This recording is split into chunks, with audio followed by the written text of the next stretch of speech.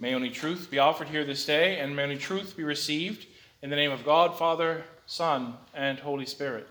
Amen.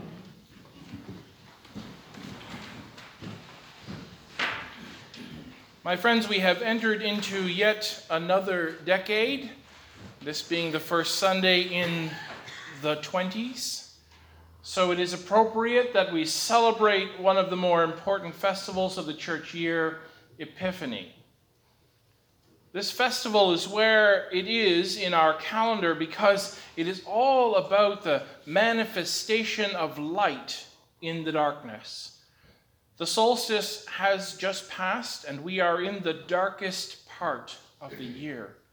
All too slowly, the light is returning, but the nights are still very long. Many of the world's religions have festivals of light during this dark part of the year. It gives us something to hope for in the dark. And this world is dark right now.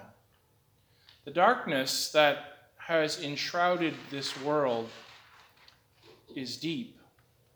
It is the darkness of hate, violence, bigotry, and the all too familiar sound of sabers rattling for war.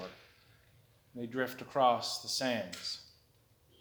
It is all too easy for us to look with despair upon the woes of the world that we perpetrate upon each other and fall into an ancient trap. A trap that people have fallen into and indeed taken refuge within for as long as difficult days have existed. A trap that evil revels in. A trap that we simply must avoid if we are to be the people God would have us be. But you ask, what is this trap, Elliot? Before I answer that question, I want to pose one of my own. What is the opposite of love? Now, before you confidently sit there and answer that question, I will tell you that the answer to this question is not what you may think. In the face of this question, we often answer hate. But that is not correct. For hate is a powerful emotion. By times, it is an emotion that is equal to love in its ardor and in its passion. No, the opposite of love is not hate. The opposite of love is apathy. Apathy is the total loss of all emotion, a loss of connection to the people and situations of this world. To be apathetic means we just don't care one way or another. Evil wants us to feel nothing but apathetic about the woes of the world. Evil wants us to feel like there is nothing we can do to change the problems of the world. Evil wants us to sit down and shut up because we feel powerless and hopeless.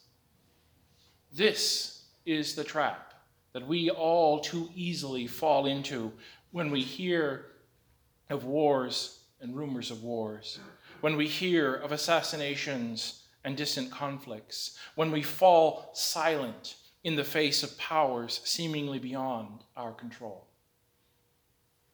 It has been said that if an elephant steps on the tail of a mouse and we remain neutral, that doesn't help the mouse. It has been said that silence in the face of evil is both acceptance and assistance of evil.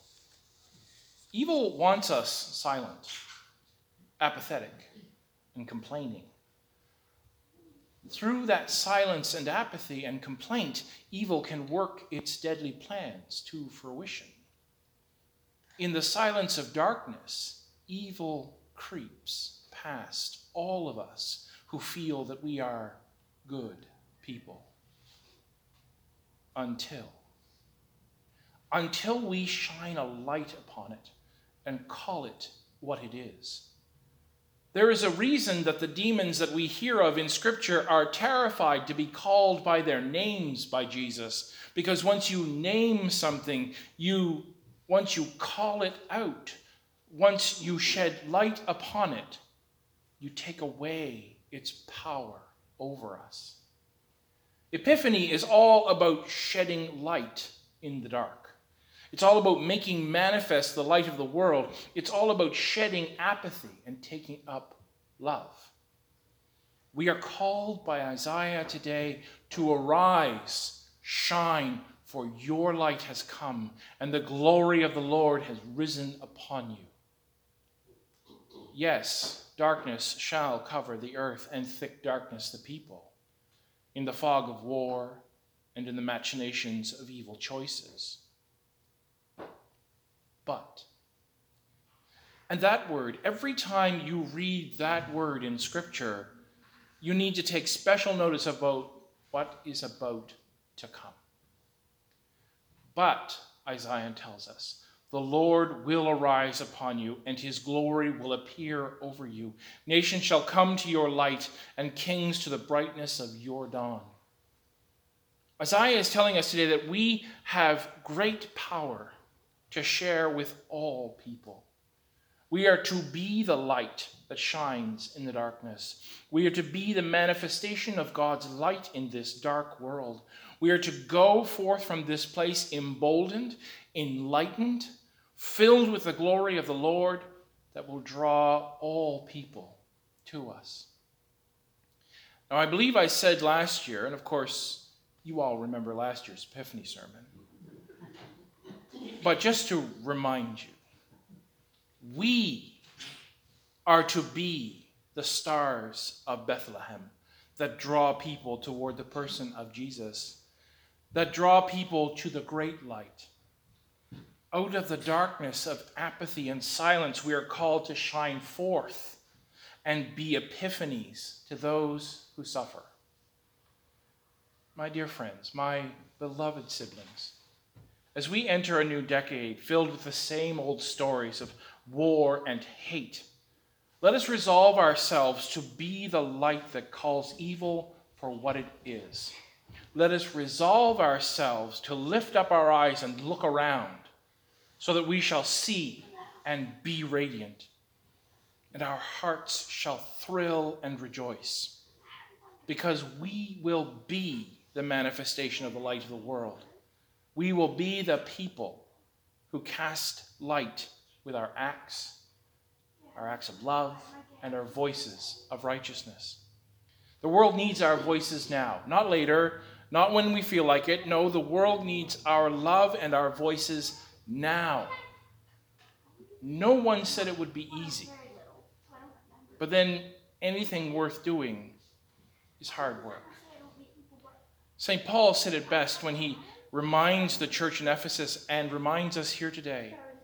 Although I am the very least of all the saints, this grace was given to me to bring to the Gentiles the news of the boundless riches of Christ, and to make everyone see what the plan of the mystery hidden for ages, that through the church, the wisdom of God in its rich variety might know and be made known. This is our mission, my friends. This is how we become Epiphany. We do what we do. We do what we can with what we have. Work those silent miracles that shed light in this dark world. This is what the church is to be about. We are to become beacons of love and acceptance, not sources of hate and pain. Any religion that tells you to hate others is no religion. It is evil, and we need to call it that. My prayer for this Epiphany, as sabers rattle and missiles fly, is that we will be able to call out into the darkness and draw those who are afraid toward our light and accept them for who they are, beloved children of God, and embrace them with the light of love made manifest in Jesus, who is all in all. Amen. Amen.